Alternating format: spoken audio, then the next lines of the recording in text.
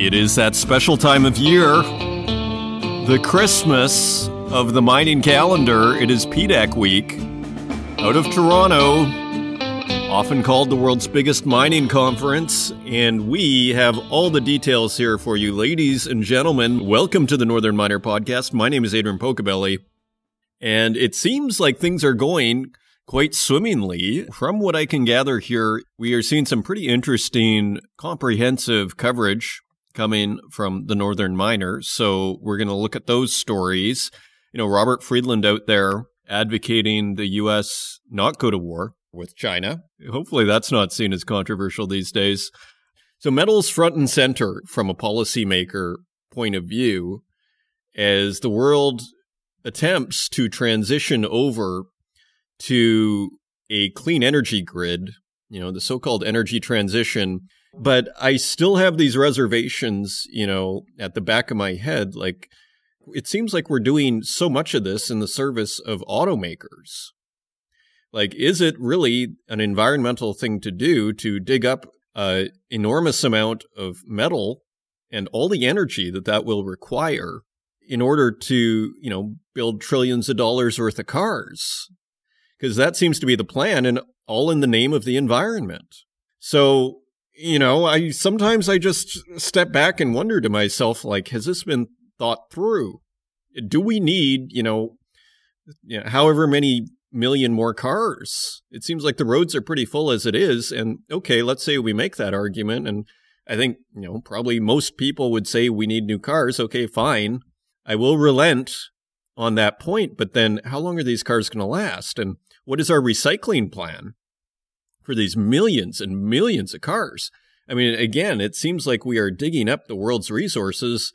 Like, is the human species, is this why we came here, to build a bunch of cars? Is this why we're here? I mean, maybe it is. Maybe this is just the long arc of history, you know, unfolding before our very eyes. And, you know, maybe cars lead to rocket ships that lead us to the stars. So who's to say?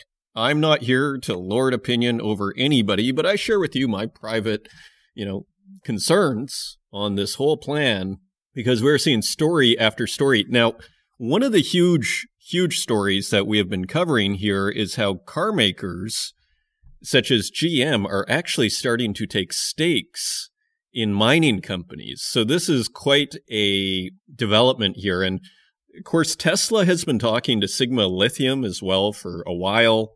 I'm not sure where that is, but the reason I bring that up is because everybody's favorite commodities bull, Jeff Currie at Goldman Sachs Group, had a very interesting comment that he told Bloomberg Radio in regard to car manufacturers buying directly into metals companies.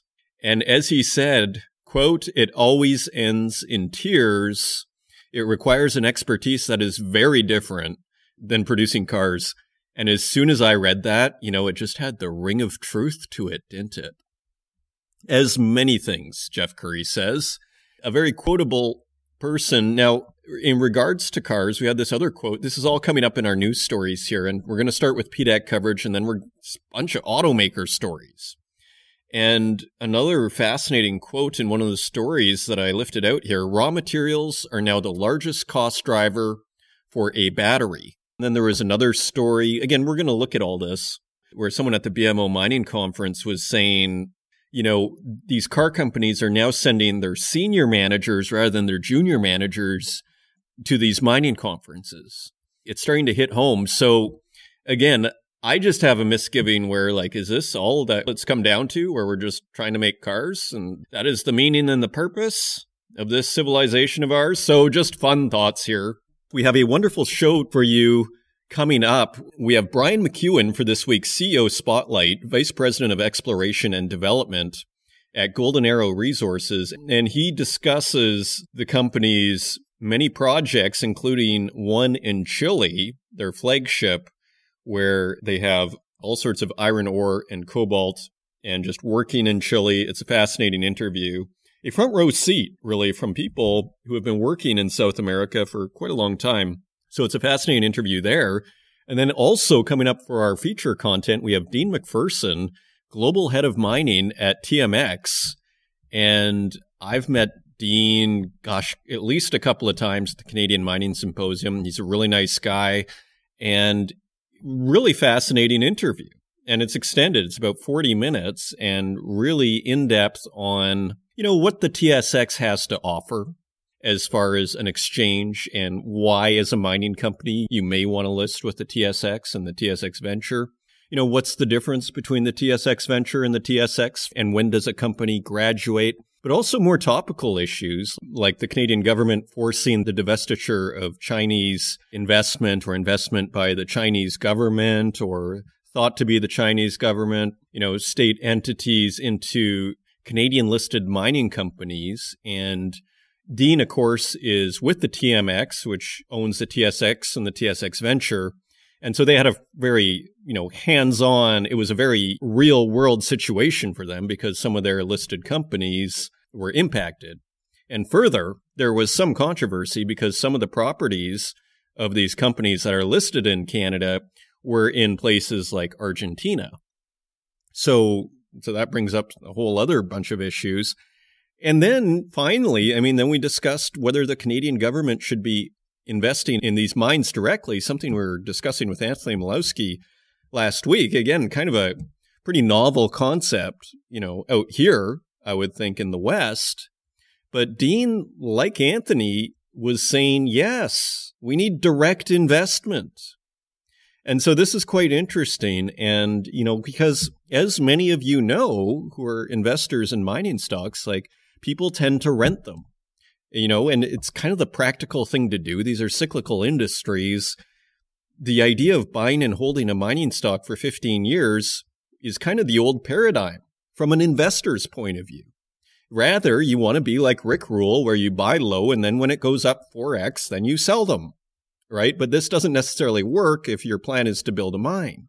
So it's all very interesting, a wonderful episode. So let's get right to it. If you want to find us online, you can find us at northernminer.com. And again, we have excellent PDAC coverage there. You can find us on Twitter at Northern Miner and on Instagram at The Northern Miner and on Facebook, LinkedIn, and YouTube, where we also host these podcasts. And wherever podcasts are available, including Spotify, Stitcher, Apple Podcasts, and SoundCloud. And with that, let's turn to Brian McEwen, VP of Exploration and Development at Golden Arrow Resources, for this week's CEO Spotlight. Joining me today, I am very pleased to welcome Brian McEwen, Vice President of Exploration and Development at Golden Arrow Resources, to the Northern Miner podcast for this week's CEO Spotlight. Brian, welcome back to the show. Hi, Adrian. Nice to be here. Well, it's great to have you again. So for listeners who are not necessarily familiar with Golden Arrow, tell us about Golden Arrow, about the company, and what you're up to. Golden Arrow's been around now for, I guess, about 30 years under the guidance of Joe Grosso. We're part of the Grosso Group. Most of our work has been done in Argentina. We've had some big successes in the past, 4 discoveries to our name if we include our sister company, Blue Sky Uranium. Our last big discovery was the Chinchilla Silver Project. That's a silver project in northern Argentina that we discovered, and we brought in a partner, SSR Mining, was Silver Standard at the time. Long story short, we took that with them, and in 6 years, we took that from exploration, drill holes to production. And that was a big success story to be able to do that, especially for a junior company. And from that, we loaded up the coffers. We got a good deal when we sold our shares of the company, our portion of the joint venture company that we formed. And that gave us money to go shopping. And that was in 2018. And we looked at a lot of different projects. We looked at projects in Paraguay and throughout Argentina and in Chile. And this opportunity came up for us to bid on a project, a copper gold. Actually, it's an iron oxide copper gold project in Copiapó in Chile, in a great location. You couldn't have a better place. We put in a bid for that in an auction. And because we had the cash on hand, we were able to pick that up. So now we've got this project. We've had it for a year. We're very excited about the project, and like I say, we kind of got the project. We looked at it, and now we're full steam ahead. And I think things look very, very positive at this point. Well, I think people are always excited to hear from an exploration company with a lot of experience, and it sounds like you have that. So tell us then about this project in Chile. So you were saying it's a few different kinds of metals, like iron ore. And so tell us more about the project. What's going on Oh, over there? okay. So the project itself, it's in Copiapó, about 100 kilometers north of Copiapó, actually, in an area of, you talk about elephants in mining companies. We're right in the middle of, on our project, our specific project, the San Pietro project, we have a neighbor that's on the east side of us called the Santo Domingo mine, or project that's about to become a mine. And on the west side of us, we have the Manto Verde project. And now both those properties are owned by Capstone. And so the Manto Verde project has been in production for a long time. And, the Santo Domingo, they've got plans to put the project into production, and they've got a integration plan out. And this is all moving ahead very, very quickly. And right in the middle of all that is our San Pietro project. If you take the two projects on either side, there's about 1 billion tons of resources and reserves between the two. So we're right in the midst, 1 billion tons east and west of us, and we're right in the middle. We're I like to say, the jelly and the donut of the two. So we couldn't ask for a better location. We just happened to be in the right place at the right time when we got the project. And the project had been owned by Sumitomo in the past. Sumitomo and Teck, actually, prior to them. They had worked on the project from 2008 to 2012, and they put that project on the shelf. And after 10 years, they decided, Sumitomo did, that they wanted to get out of the business and out of Chile. So they put the project up for sale, and we bought it. So with that deal, we get 18,000 hectares, 18,500. That's 185 square kilometers, big area.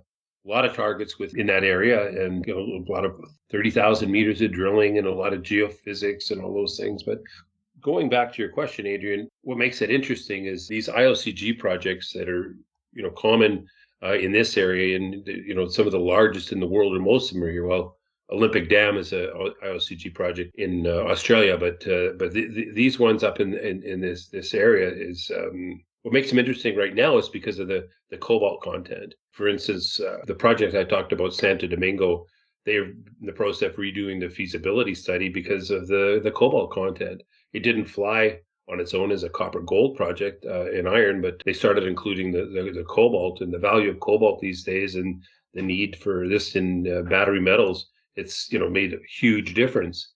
And they've got a process where they roast it and they take the cobalt out. They also recover sulfuric acid, which they use for their for the leaching process, and it's great. And what we see in our project is a lot of cobalt. I see areas that we have, when you compare the other projects in the area, we've got, seems to be a little bit higher grade. Maybe, I mean, ours are in drill holes and they've got resources, so you need to be careful with that. Ours is, a lot of it's closer to the surface, and we just see this huge opportunity that we happen to be in the right place at the right time. And so we've just started a drilling program. We started that 2 weeks ago. We're just finishing or coming close to the end of our first hole. This is a six drill hole initial program, 2,500 meters. That sits ahead of a 20,000 meter program that we hope to be drilling this year. So it's a big project, great location, big opportunity for us. So as a company, we're really excited, and we're just starting to get eyes on it. Like I say, we've been kind of working a little bit underneath the radar, with things being shut down and lockdowns, all that kind of stuff. But we come out, we hit the ground running, and, as I say, we're very excited for where we're going. So you've only just begun drilling this project. Yes, that's correct. Just 2 weeks ago, our first drill hole. But as I say, we got a 20,000 meter program planned. Well, if everything goes well with this, and the reason these 6 holes are first is because when we picked up the project, we looked at the database, we looked at all of the interpretations, and we had some different ideas of what was going on there, and we did some geophysics that supported our ideas. So this for initial 6 holes is based on our reinterpretation, and from there we'll decide on how we go with the follow-up drill program. Fascinating. And how is Chile? I mean, you hear a lot about South America these days, and Peru and everything. How is Chile going for you? And maybe investors who might think this sounds really good, they might have reservations. So what do you have to say to them, because it's in Chile?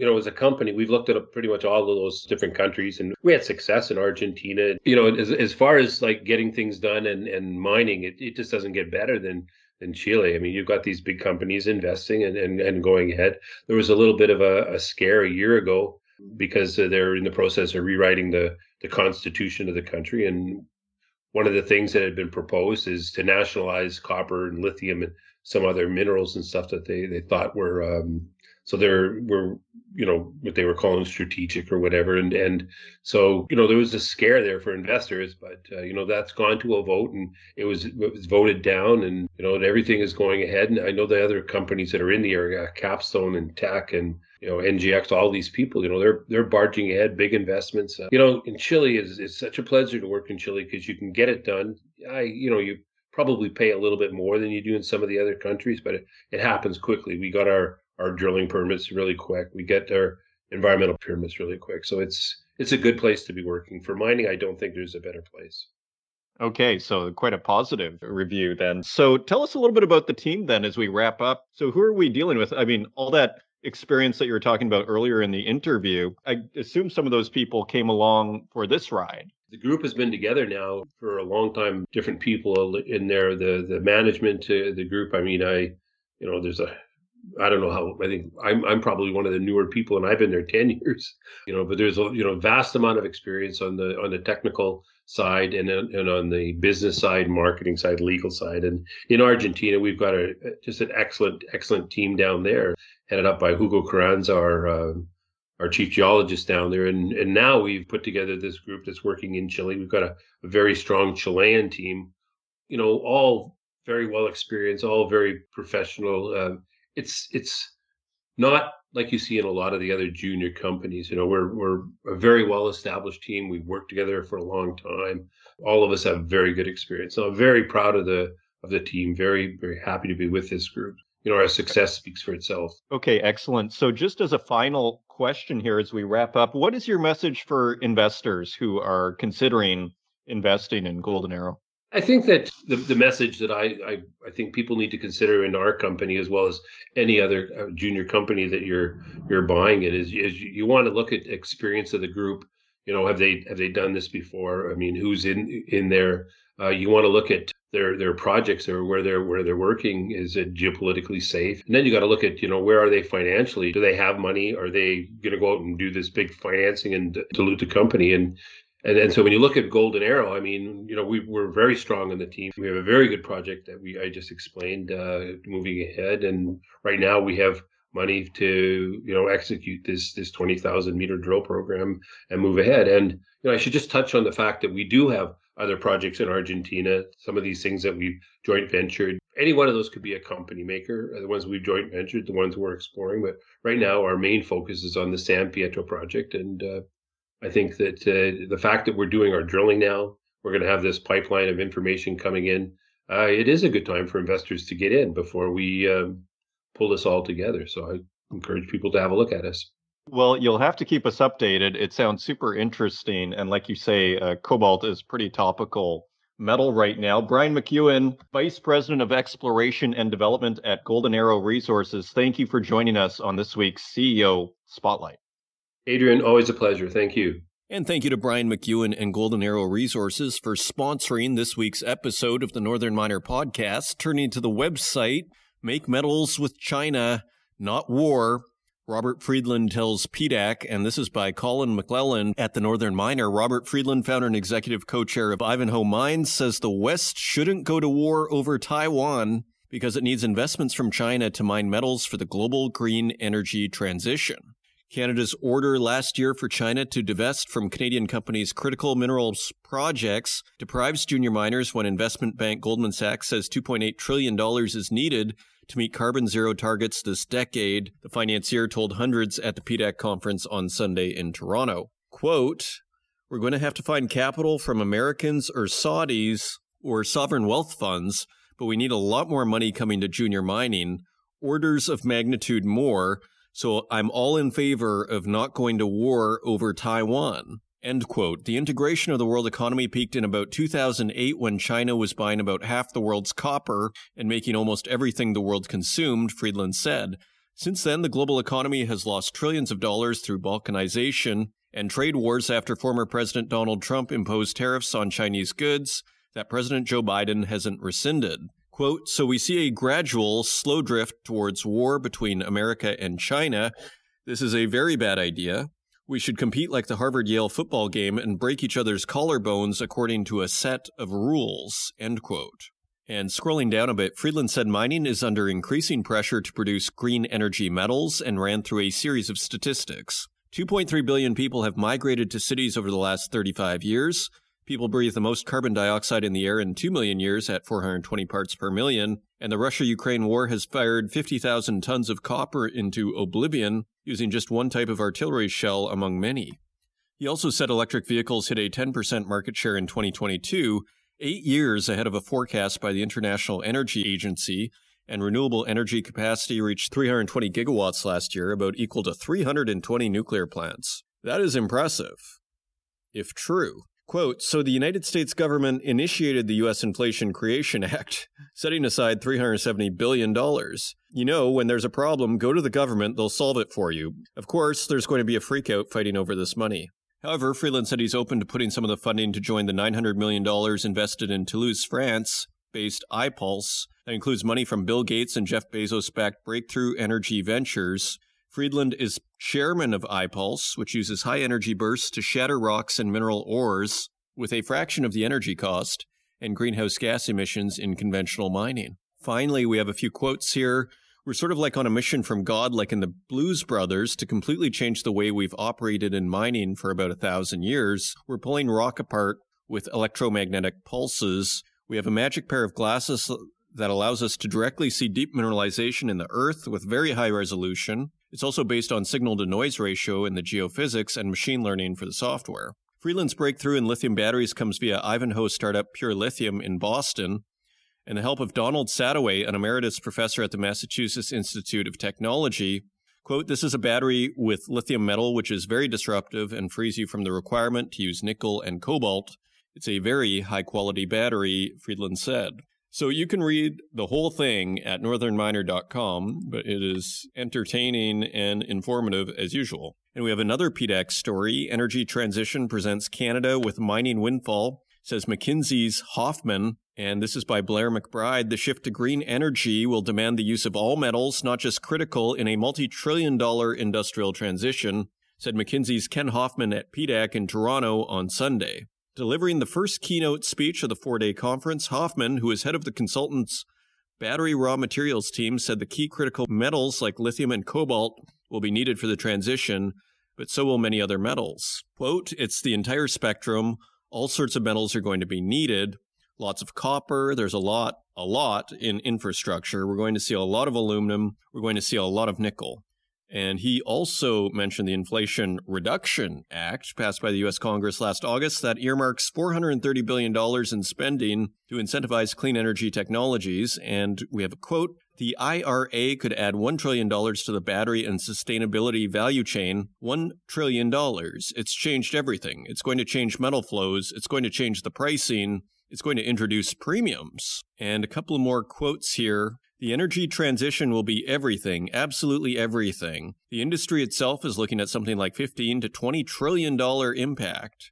And guess why? In the U.S., they don't want to mine, but they want to buy from sources deemed localized, deemed acceptable to U.S. regulators. Canada, we love you. This is where it will come from. Hoffman said to laughter from the audience.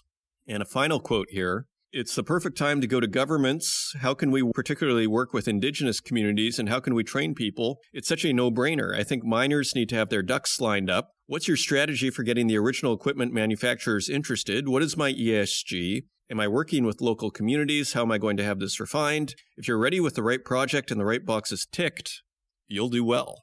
So it sounds like everything is about the energy transition over at PDAC. And here are some other stories. This is Reuters via mining.com. Volkswagen board discusses 2 new North America plants at meetings. So this is what Germany and Europe have been fearing is Volkswagen. Do you remember the story from maybe a month ago where they said we can't build in Germany at these prices? Even with energy down dramatically, it's still not down enough. And now Volkswagen's board discusses 2 new North American plants. Volkswagen Supervisory Board will on Friday discuss plans for 2 new factories in North America, 1 production plant and 1 battery cell factory, 2 people familiar with the matter said. While the committee is expected to approve a site for its Scout brand in the United States, Discussions around a gigafactory are open-ended, the sources said. Other issues on the meeting's agenda are Volkswagen's annual results and its dividend, the people said. And we have a quote from a spokesperson. We are still working hard to find a suitable location for our first gigafactory in North America and are in good constructive talks. Well, it sounds like they're doing it in North America. And it sounds like they're considering Canada as, quote, one logical option. Another car story. Shortage of metals for EVs is rising up the agenda in automakers' C-suites. This is Bloomberg News via mining.com. The merry-go-round of private meetings at an annual mining industry conference at Florida's Hollywood Beach had a cast of new faces this year. Auto sector executives increasingly anxious about surging prices and tighter supply of metals used in electric vehicle batteries. It's interesting. It's not just the vehicles themselves, but they're particularly concerned about the batteries. That is interesting. Tesla, Ford, and Mercedes were among automakers which sent senior staff to mingle with about 1,500 delegates at the BMO Global Metals and Mining Conference, an event normally attended mainly by iron ore and aluminum producers. Their presence underscores the growing popularity of battery-powered cars, helped by a global push towards clean energy, which is estimated to require $10 trillion worth of metals through 2050, according to Bloomberg NEF. Car producers had, quote, room-to-room meetings with a lot of companies like ourselves trying to understand how to address their own supply chain, end quote, said Trent Mell, an attendee and CEO of Electrobattery Materials, a Toronto-based developer of mining and refined projects. Auto companies have recently expanded their teams and are now filling rooms with specialists in metals like lithium, the metal that's ubiquitous in electric car batteries, and manganese, or in battery recycling, he said. Quote, once you might have had one or two people dealing with raw materials procurement, and scrolling down a bit, lithium was, quote, a meaningful source of cost increase, end quote, for Tesla in the final quarter of 2022. CFO Zachary Kirkhorn said in January, while a key lithium benchmark has tumbled almost a third this year, prices remain 590% higher than at the start of 2021. Volvo, NIO, and Jeep maker Stellantis have also said they're being affected by the impact of higher raw material prices, and some are looking for new deals with suppliers to tie up potential sources of metals. Like others, EV maker Rivian Automotive is spending a lot of time examining potential new deal structures with suppliers, and this could involve ownership positions in mining assets, CEO RJ Scaringe said on a February 28th earnings call. So the plot thickens on this whole automakers taking stakes. Now Rivian is saying it as well. GM last year struck a prepayment deal for lithium, while Ford Motor offered a loan to help fund a mine project. And we have a quote from Andrew Miller, COO at Benchmark Mineral Intelligence, an industry data provider, who said, quote, investing in these raw materials provides a way for automakers to control margins along the supply chain and ensure they remain competitive. Raw materials are now the largest cost driver for a battery. So the plot thickens there. Now the pension funds are getting interested. Battery metals projects catch eye of pension funds and car makers. Now this is Bloomberg via mining.com. And let's just take a very quick look at this one. Critical minerals are attracting new interest from pension funds and automakers to help tackle a looming shortage. The rush for metals, lithium, copper, and nickel needed to power electric vehicles has, quote, clearly brought the sector into a spotlight that it wasn't in a few years ago. Ilan Bahar, global mining co-head at BMO Capital Markets, said during a Monday panel discussion at a mining conference in Toronto. Well, I assume that mining conference is PDAC. And continuing on here, governments worldwide pushing for EVs, quote, really, really quickly, end quote, to meet emissions targets are discovering supply constraints for key metals, Bahar said. Quote, what everybody quickly realized is, one, that the supply is not fully available here, and two, that it's controlled by a certain country that has a 15-year head start, end quote. And as far as pension funds are concerned, they're starting to consider investing in battery metals industry, though some have expressed concerns tied to environmental, social, and governance issues and bureaucracy, said Navdeep Bains, vice chair of global investment banking at CIBC. Quote, I've talked to pension funds and they've been like, we'll invest in this space. We've heard of the OEMs investing directly, but we have to see indigenous issues resolved and permitting issues resolved, Bains said. Well, that'll probably be on a case-by-case basis. BMO's Bahar said the sector will need more outside investment to meet future demand. Quote, we need a certain amount of supply that doesn't yet exist, and we need investment beyond the amount of dollars in institutional investment funds. End quote. Well, I don't think it's news to anybody on this program that we need these things. I think we've known for years, actually. And just a couple more here. EU, US working on deal to make EV minerals eligible for tax credits. This is Reuters via mining.com. The US and the EU are working towards agreements in principle on a deal to make European minerals eligible for tax credits, a senior EU official said Friday. The $430 billion US Inflation Reduction Act passed in August requires rising percentages of battery minerals to come from the US or a free trade agreement partner. The EU official said an agreement could come as early as next week in time for a visit by Commissioner President Ursula von der Leyen to Washington on a deal that would give the EU, quote, free trade agreement-like status. And White House Press Secretary Karine Jean-Pierre said, we want to make sure there's a good working relationship.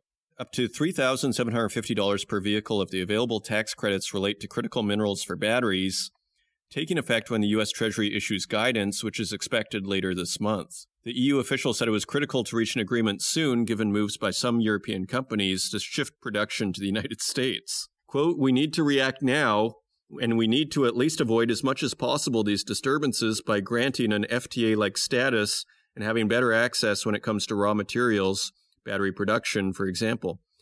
Well, I'm not sure the U.S. is going to feel the same rush. So the EU and the U.S. continue their strange relationship.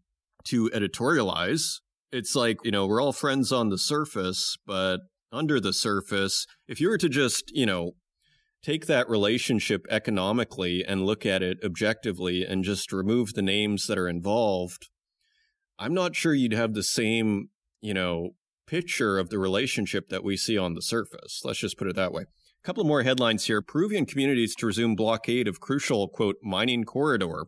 Also Reuters. So sounds like protests are about to resume. Andean communities in Peru will resume a blockade of a crucial highway used by major copper producers next week, two local leaders said on Saturday, following a truce that had allowed mining companies to restart production. Peru, the world's second largest producer, had been facing protests since the dismissal of former President Pedro Castillo on December 7th, including blockades of roads through which mining companies obtain supplies for their operations.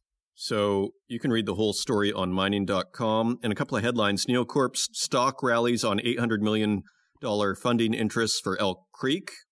So Neocorp, of course, makes some rare earths, I believe, niobium, scandium, and titanium, all considered they're critical minerals. They make critical minerals. And they also have a processing plant in Quebec. So that is probably the big sell. And you can see the picture of it on northernminer.com. Those are your news stories.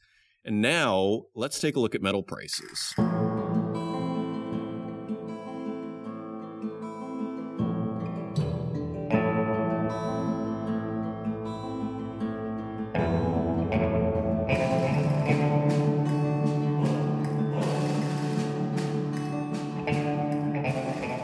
And turning to metal prices, let's just look at the 10-year bond here. Wow, the U.S. 10-year Treasury bond is at 3.96%.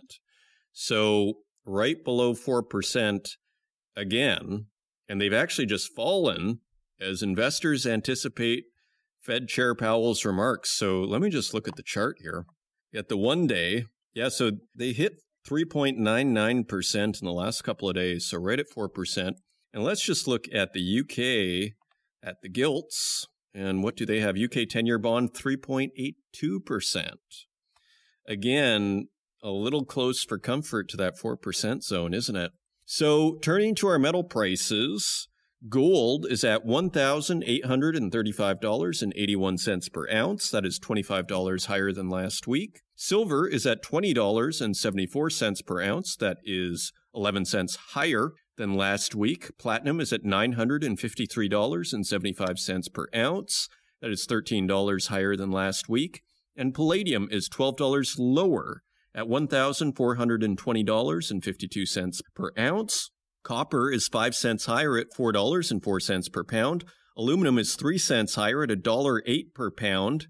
And we're going to add iron ore to the mix by special request to a listener on YouTube who mentioned that iron ore is actually a good gauge of the Chinese economy. So let's start doing that. Iron ore is at $125.50 per ton, and lead is 2 cents higher at 96 cents per pound. Nickel is 21 cents lower at $11.06 per pound. Tin is 27 cents lower at $11.49 per pound. Cobalt is 30 cents higher at $15.50 per pound. Lithium, which we're also going to start tracking here, is at $51.54 per kilogram. And zinc is at $1.38 per pound. That is a penny higher than last week. I mean, what do we see as a general wind in the sails of the metals with a couple of exceptions? And so it feels like, let's look at the stock market here for a second, just to compare, because it seems like the metals are basically moving with this risk-on, risk-off trade. And there we are. The S&P 500 is above 4,000. So it's at 4,010. So what I see is just general, a little bit more risk-on than last week, and therefore our metals are higher, and those are your metal prices. And coming up, my interview with Dean McPherson, head of global mining for the Toronto Stock Exchange and the TSX Venture Exchange. He is responsible for the development and execution of the global strategy for attracting new listings in the mining sector to the exchanges. And again, the TMX owns both the Toronto Stock Exchange and TSX Venture, if you get confused. So he's head of global mining at TMX. Thank you, Dean, for joining us. It was an awesome interview, and I hope you enjoy it, dear listener, and we'll see you on the other side.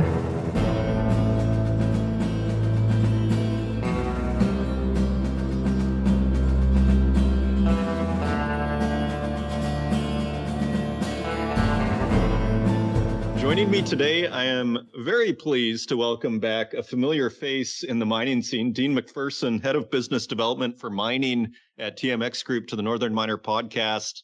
Dean, welcome to the program. Thank you. Thank you very much. Happy to be here. Good to see you again.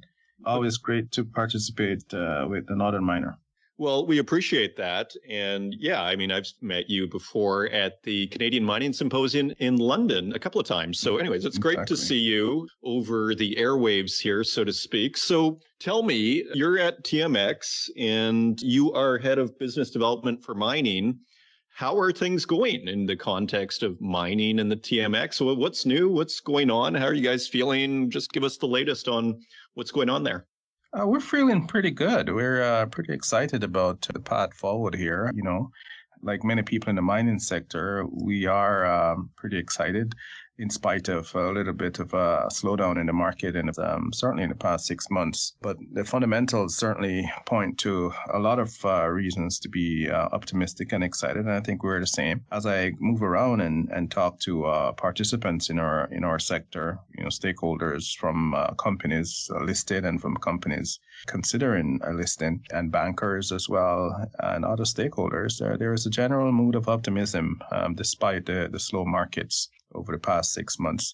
And I think that really has to do with the fundamentals. If you take a step back into, I would say, the latter half of 2020, of course, the pandemic was a shock to the markets. And once there was an adjustment or digestion, if you will, of that shock, the market sort of took off, right? Particularly around the precious metals and battery metals. And I think as we moved into 2021, battery metals really took center stage and was the focus for everyone. I think as investors and broader stakeholders outside of the mining sector came to realize that the mining sector actually has a pretty critical role to play, pun intended, in attaining global objectives around the energy transition strategy that most governments were embracing. And so that I think was really the bottom line, the underlying momentum for 2021 being the year that it was. So, I think the sector around the world, not only on our markets, excelled and certainly had the best year in terms of new companies joining the public markets and companies raising capital through the public markets. We had a stellar year, and I think if you look around the world, you'll see the same. 2022, again, due to the fundamentals and the recognition by broader investors that the mining sector was very central to supplying the commodities needed to support the energy objectives, global emissions reduction objectives globally. As that momentum pushed into 2022, we were also optimistic. Of course, no one anticipated the external shocks to the marketplace, in particular the war that kicked off at the end of February last year. That certainly had a significant impact, adding to the already challenges we were expecting from the pandemic recovery. And so 2022, although at the start we were hoping to be great, turned out to be a period of, I don't know what you want to call it, but let's say challenge. Certainly by September last year, it was challenging. The markets had slowed significantly. And as we came to the end of last year, I think broad expectations was that the first part of 2023 was going to continue to be challenging as the market sort of rolled out. Investors were expecting to ride out the global recession that seemed imminent. So I think we're in the middle of that right now, and certainly we feel it in the marketplace. We've seen a slowdown in IPOs, new companies coming to the public markets. We've seen investors sort of trying to step to the side and understand how long this recession is going to be and what's the impact. So there's been a general slowdown in the marketplace. Again, it is as per expected. The expectation seems to be that the first half is going to be challenging. The good news is that it's been better than we expected. One key indicator in the space is the amount of capital being raised. We've seen financing activities picking up at the end of last month, and certainly by the end of January, in fact. We've seen some pickup in select deals. It's not at the pace that we are happy with, but certainly it was encouraging and has been encouraging to see that pickup in financing activities. And I think generally this has always been the case as you see select deals starting to get done, being pushed across the line. Eventually we will have a full-on pipe of financings that are being done. On the IPO front, I can say that a few of our issuers that were expected to come to market by the end of last year and had put a pause because of the market trepidations or investors' trepidation that I mentioned earlier. We're seeing now those IPOs are coming back and say, okay, we're beginning to market, we're beginning to talk, we want to start the wheels turning to hopefully have an IPO before the middle of this year. So all very encouraging signs, and certainly going back to the fundamentals that sort of pushed 2021 into the stellar year it was, those are still there and perhaps even more urgent than before. And certainly the Canadian government, the American government, and the Australian government, of course, were ahead of this. But we are all seeing governments now pushing to execute on their critical minerals strategy, and those objectives are still real and still in focus. And as they are, the mining sector's fundamentals are still very, very much positive. Well, that's fascinating, and I definitely want to get into the relationship, say, between the government and mining. But before we do that, just still on the TMX briefly here, it's been a very difficult 10 years, you might say, from 2010 to 2020. In the mining sector, or maybe 2011, pick your year. So in the context of where we were, say, in the last, bull market or 2010, are there more mining companies now? Are there far less? I imagine there would be less, but I don't know, which is why I asked the question. Like, how are we doing in terms of just publicly listed mining companies in Canada? I think we're doing great. I don't think the bear market extended as long as many might think. If you look back, the market really started coming out of that bear zone back in 2017, maybe even as early as 2016. We started to see the sector coming back to life. And certainly by the end of 2017, there was a revival in the marketplace. What was new was the volatility. The volatility was quite high after 2017. And, we've had periods where companies or investors were excited, and the market was doing well, and companies were coming to market, raising capital, etc. And then we had long periods of slowdowns. So what was new in this new phase of the mining sector? Well, certainly I wouldn't call it a bull phase that we had prior to 2011, but there was a pickup in the mining sector. And I think it was new. The mining sector had come back in a way which was interesting, in that there was a bit of a redressing, a new approach to business. Larger companies were a lot more disciplined. Management were more disciplined. Investors were asking more. Factors like ESG became more important to investors, and as a result, more important to companies, large and small, as well as a broader sense of fiscal responsibility entered the market, especially for the larger miners. So you saw a bit of a slowdown in M&A activity, and then those deals that were done tended to be a lot more, let's say, generally accepted as prudent. So, the sector has shown life since 2017, and good life as well, very encouraging, and came back in a way that I think many would agree was dressed more appropriately for the new age and the new demands of not only investors, but stakeholders generally. A new way of doing business where diversity was important, where female participation in the workplace and at senior board levels as well, not just operation levels at a lower level, and a broader accountability to the environments in which they operated was all factors that I think added to the long-term, or are adding to the long-term success of the mining sector. And I think if you move the needle along from 2017 to 2021, let's say, we had this stage where, maybe perhaps because of many external factors, the war, for instance, COVID, the mining sector sort of experienced a bit of transformation, in the sense that broader generalist investors started to recognize that this is not the evil sector that needs to be erased from our industries, but one that was very, very important, and without which we will not be able to do this energy transition that we've all certainly come to realize it is going to be a big part of any objective to reduce global emissions by 2030s or 2040s, that type of time frame. So, the energy transition is a big part of meeting those objectives. And at the right time, most people came to realize that the mining sector, we need the commodities from this mining sector to be inputs into the technologies that we have today to execute on this energy transition. So it all came together quite well. And so what all that did was we're in a position right now where we have fundamentals that are saying, okay, so investors, stakeholders have recognized the importance of the sector.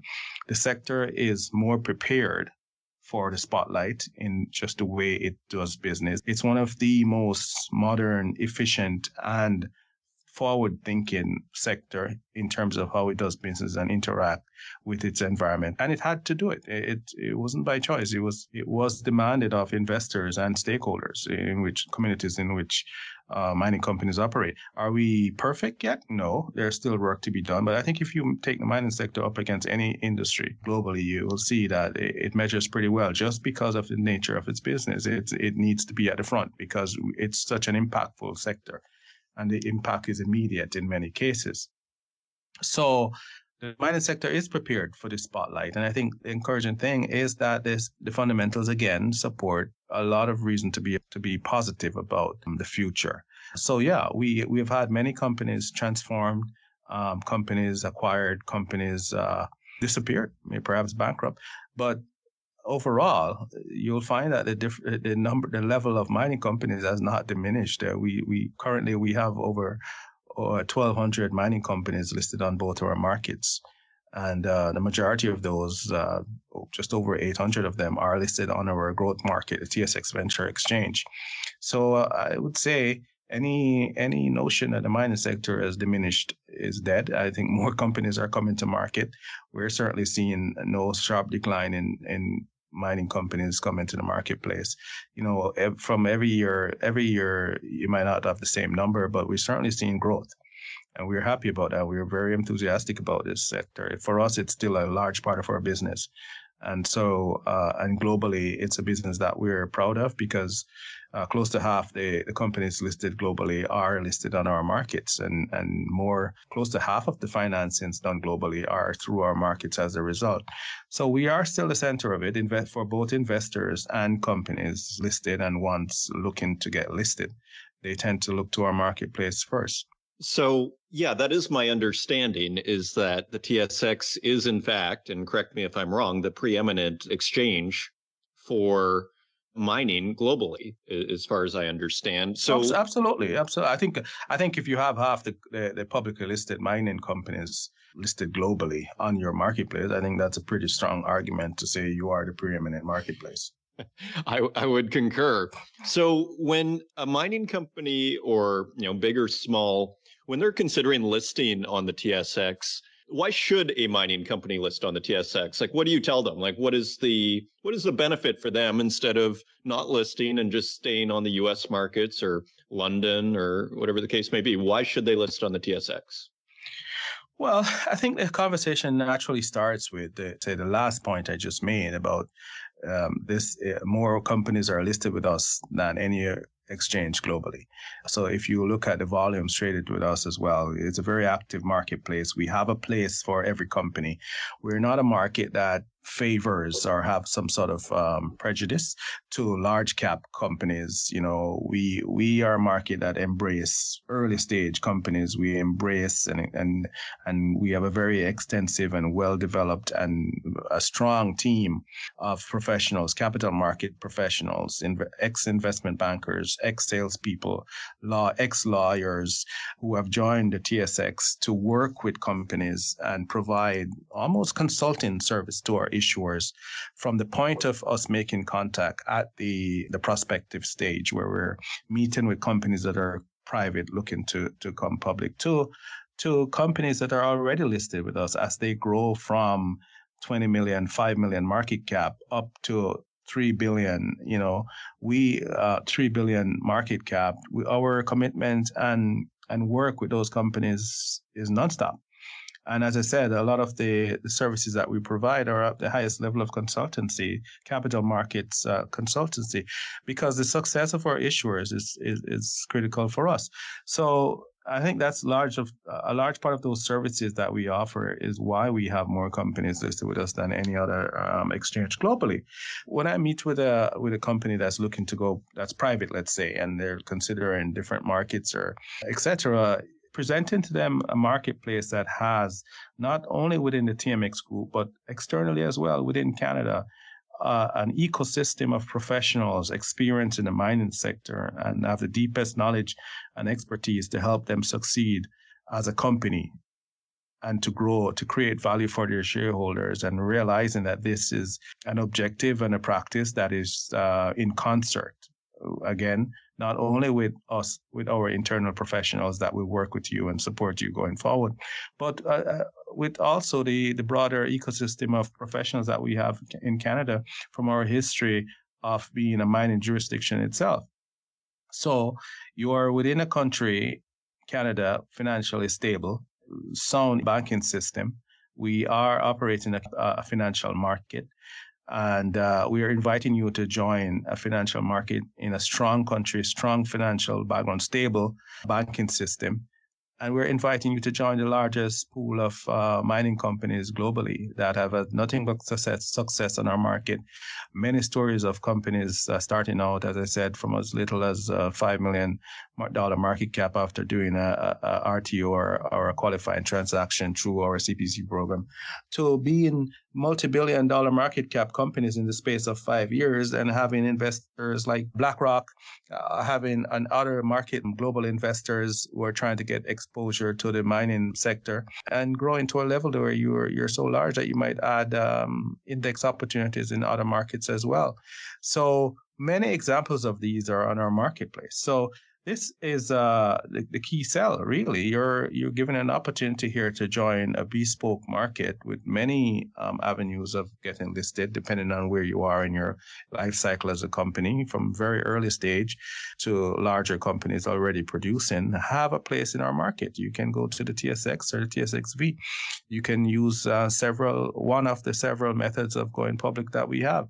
So it's a very bespoke operation in terms of process and in terms of the help that we provide after you're listed too. That we work with you to ensure that your exposure to international investors, as I said, like BlackRock, etc., is at the highest.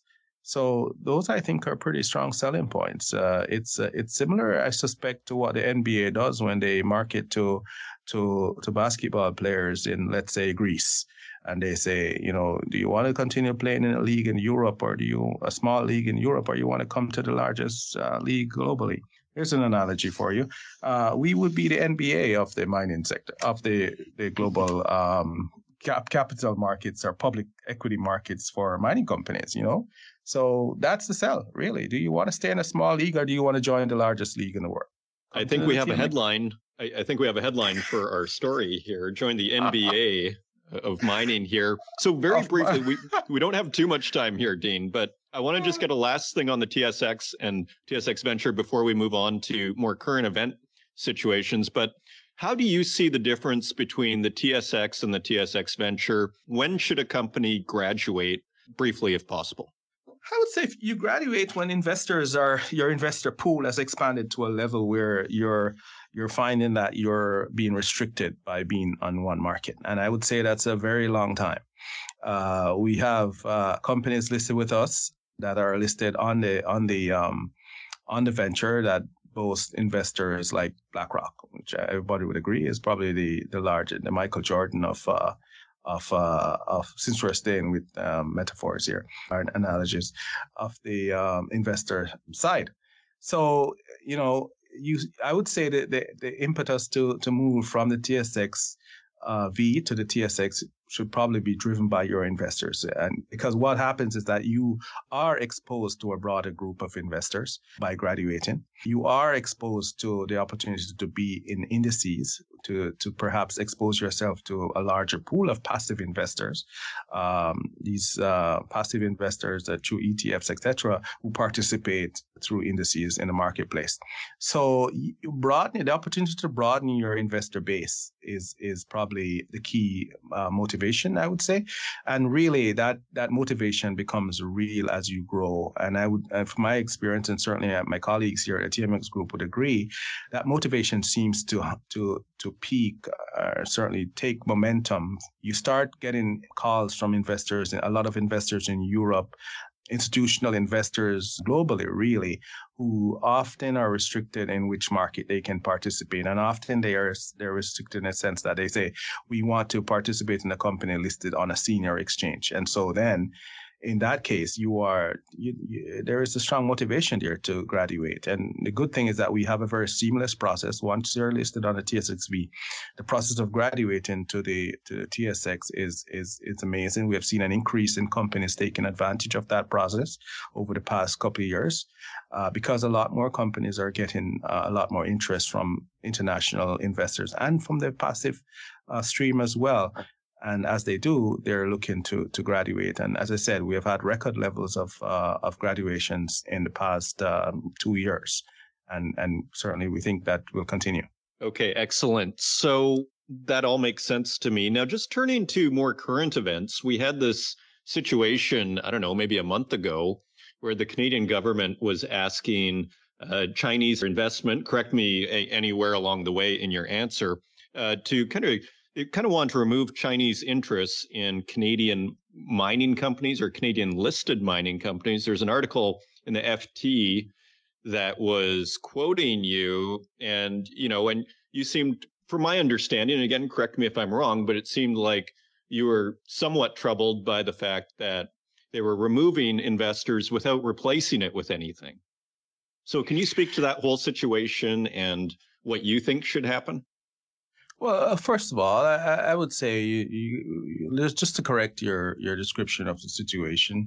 It is not. It is the case where the actual situation is that the Canadian government in their strategy to protect national interests, which certainly that's commendable and something that I think as Canadians we all applaud and encourage, uh, decided that they wanted to take a closer look at foreign investments, and I think their objective is to monitor the level of foreign governments' interests or investments in Canadian companies, which is it's something that's routinely done.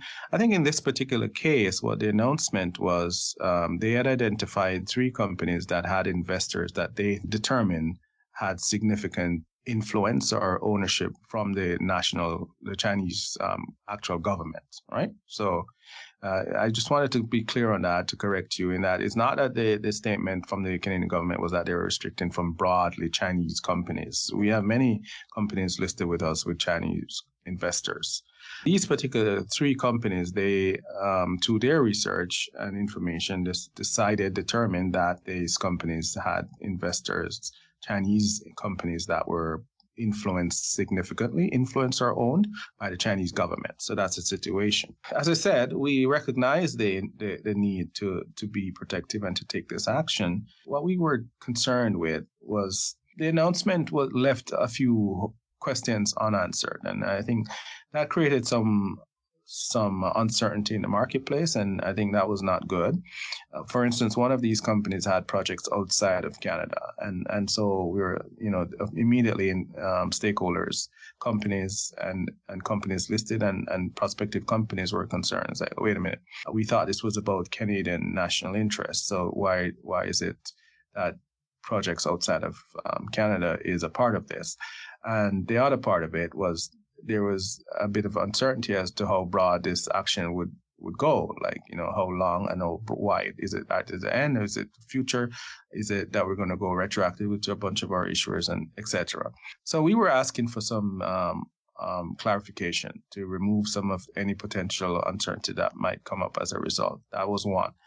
The other response that we had generally was we were encouraging the Canadian government to continue to be more involved and proactive and collaborative in their approach to executing on their critical mineral strategy. We were concerned that, in executing on their objective to remove foreign influence from the national interest objective would create a vacuum of capital. And so while we're encouraged by the actions of the Canadian government over the past 5 years, I can tell you the government has been more involved in the mining sector and has been more supportive and speaking relatively, and there are probably people here listening to this and say, oh, they're not. I disagree. I do think that the government has been doing better. And I think it all started at maybe 5 years ago now, when the government actually came and announced that I think it was one of these PDAC events, that they are committed to the flow-through program beyond a year. Traditionally, the government has always renewed that commitment annually. And 5 years ago, they actually made a long-term commitment to it. And I think that was the start of what I consider to be a more supportive Canadian government in the mining sector. Is it perfect? No, but it certainly has been moving in the right direction. And certainly we have, from our position here at the center of it, the government has been connecting with us more and asking us how they can help. And this is government at the provincial level and the federal level. Last April, before the provincial government announced their budget and what they were going to do about critical minerals and the mining sector, we hosted a roundtable here. Our CEO, John McKenzie, hosted a roundtable here where we connected. We brought in companies that are listed with us operating with projects in Ontario and the provincial leadership to sit down together and through our moderation, talk about what they can do, what can be done, what we can do, what the companies can do to make the mining sector a success, a global success.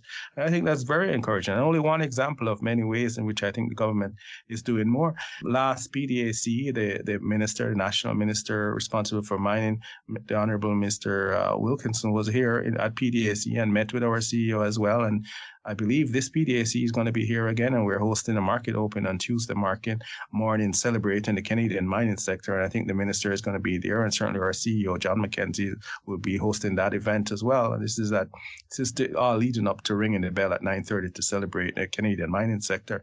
So the government has been doing a lot. And, our singular comment was with regard to this issue was the headline was a bit misrepresented by the Financial Times by saying that we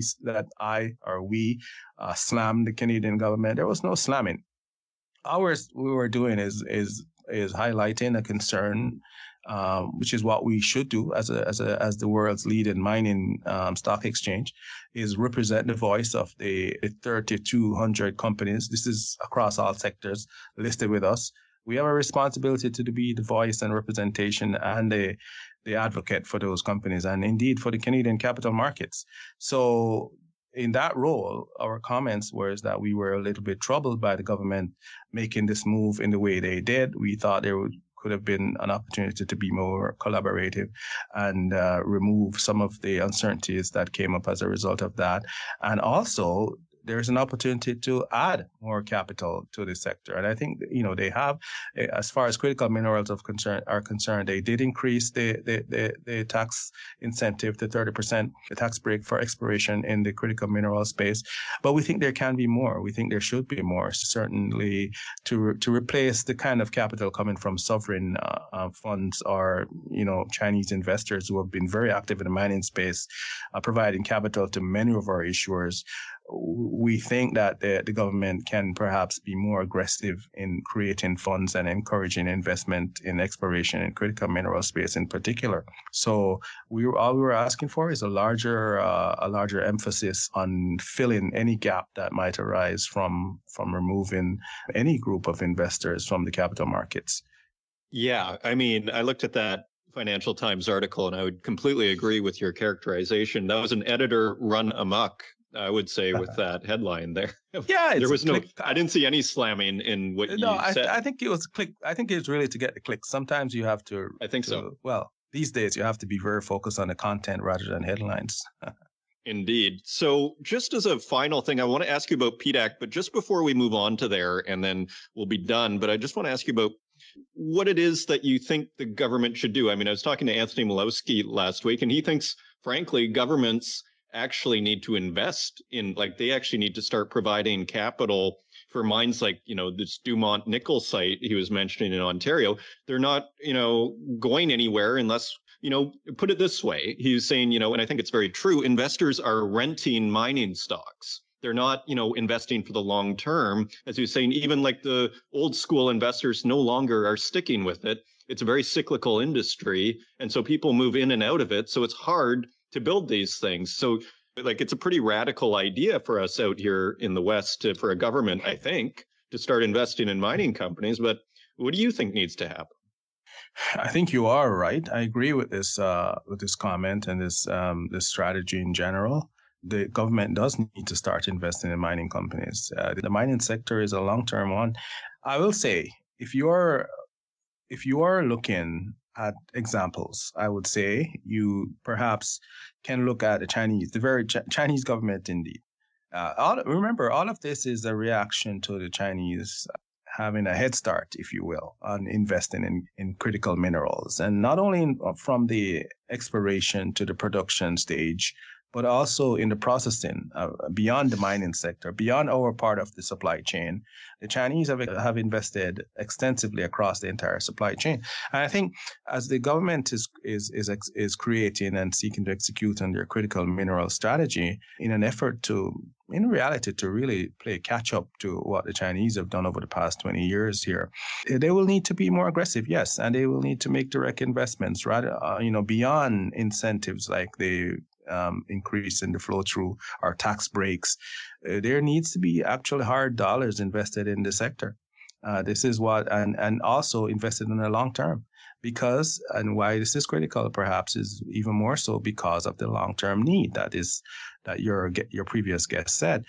You see that pattern from the Chinese. They're long-term investors, and this is why they're so often welcomed by many mining companies who had not seen that level of commitment from investors before. But certainly most of the companies that have taken advantage of those funds and I'm speaking generally of Chinese investment companies, and mining companies who have invested in so many mining companies globally and acquired so many globally. They are long-term investors and they invest hard-term funds. In terms of what our own government should do, be more aggressive, yes, and make direct investments. And again, you don't only have to look at the Chinese. You can look at the Australians. As I said, the Australians have been a few years ahead of us.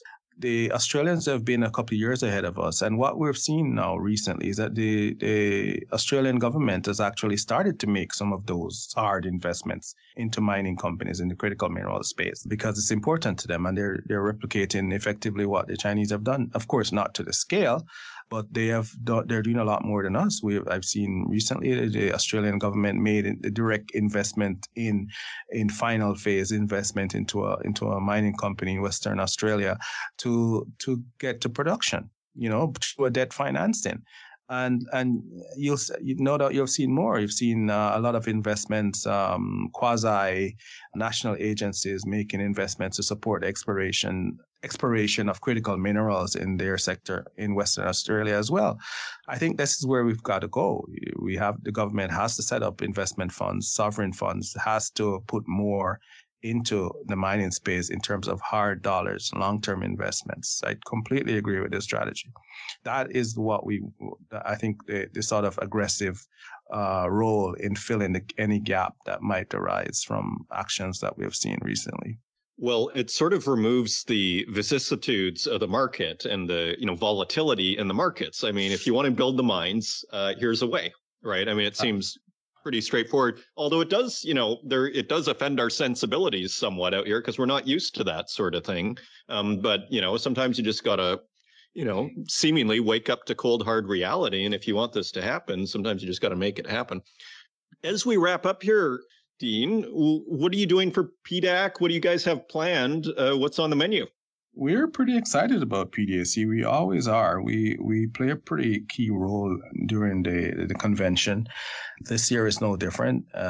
We've been long-term partners and supporters of the PDAC. So we're kicking off things tomorrow with a market close to ring the bell, as we've done in the past few years. We bring in the board of the PDAC and the CEO and director, and Lisa and the team come in, and we ring the bell to close the week of trading, and to bring investors and global attention to the fact that, hey, something big is happening in Toronto starting Sunday. So Sunday to Wednesday, we're having the largest mining conference globally. And so in addition to that, we're hosting several delegations internationally from Argentina to Mexico. We covered entire LATAM, and we're ringing the bell to open the market on Monday with a celebration of LATAM mining. And so we're bringing Argentina, Peru, Chile, Mexico, Brazil. Representatives from all those countries are joining us in our market center facility to ring the bell to start the week's trading. And we're looking forward to that. And on Tuesday, we're also ringing a bell to, as I mentioned earlier, to celebrate Canadian mining. And we're looking forward to that. Minister Wilkinson and our CEO, John McKenzie, will be hosting that, where we have representatives from all the provinces joining us as well, and as well as the leadership from the Indigenous community across Canada, who are, as you know, globally, very much impacted by the mining sector. And I think we're going to show some unity and certainly have a chance to chat about some of the challenges and ways we can improve our sector going forward, and the role that all stakeholders, including this community, can play in that, and how they can also share in what we see as the rewards coming to us from the strong fundamentals in the mining sector that I mentioned earlier. And on Wednesday, the final market open for us will be to celebrate, to show our international nature. And, we have over half of our properties represented on our marketplace are actually outside of Canada. And we're having our Australian friends join us on Wednesday, the Australian government and Australian companies listed with us. And of course, those that are planning to list with us are welcome as well to ring the bell to open the market. And so those are some key events for us as well. We're doing market closes during the week, just all PDAC Central. And throughout the week, we're hosting several governments. We're hosting the roundtables with several governments. We're hosting a roundtable with the Argentinian government as they seek to share with investors how the mining sector is changing and how the economy and the plans, how the government is supporting the mining sector in Argentina. We're having a similar roundtable with the Peruvian government there, who have been certainly at the center of a lot of controversy in recent weeks. So they're bringing their prime minister and their mining minister here to talk about some of those in a round table again with our companies that are focused in that country. And we also have delegations from Mongolia, Ghana, etc. We're hosting a French Franco-Min seminar here. So lots of things going on. We're very excited. And as I said, as we see it as not only our pleasure, but certainly our responsibility to bring all stakeholders together at a time like PDAC when everyone is in town, where we can sit down and give not only governments, but companies an opportunity to talk about how we can move our industry forward. Well, that sounds like an incredibly busy schedule. I hope you get lots of sleep ahead of time, because that is going to be, that sounds nonstop. You know what? It's I have a lot of help. Our entire company come together here this week. Everybody at TMX Group is mining. So our marketing team, our company services team, we have many businesses as well. We have a data business that's very, very active in TMX Data Links. And we have a trust business that is very active too for many of our companies, not only companies listed with us, but all public companies globally, really. But so we are a very diversified companies. And what's great about PDAC is that it brings all of our different divisions together to show a face to all our mining companies and all these different divisions, as I said, our data business, our trust business, our transfer agency business, and of course our company services business will all be on the convention floor at our booth throughout the week, so people can come up and contact not only myself but my colleagues on the floor of the convention center and talk about what we can do to make you a better company. Well, we appreciate you taking the time to speak with us at the Northern Miner Podcast. Dean McPherson, Head of Business Development for Mining at TMX Group, thank you for joining us, and join us again on our podcast. Thank you. My pleasure. Well, never a dull moment around here. I'm, again, taken aback at the enthusiasm, really, for government to put direct investment into mines. I've basically been saying that for years, but I didn't think it would be popular. Again, out here, we like to keep things, basically the government out of our business as much as possible. But at a certain point, if the investment is not working and things are not getting built, perhaps, we need to veer from ideology into raw pragmatism, my friends. Thank you once again for joining me. I hope you're having a wonderful PDAC if you're there. Shout out to everybody who's out there. Look for our booth as well as a free copy of the Northern Miner. And if you want to help out the podcast, please leave us a review in the Apple Podcast directory. Share it with your friends. And until next week, take care.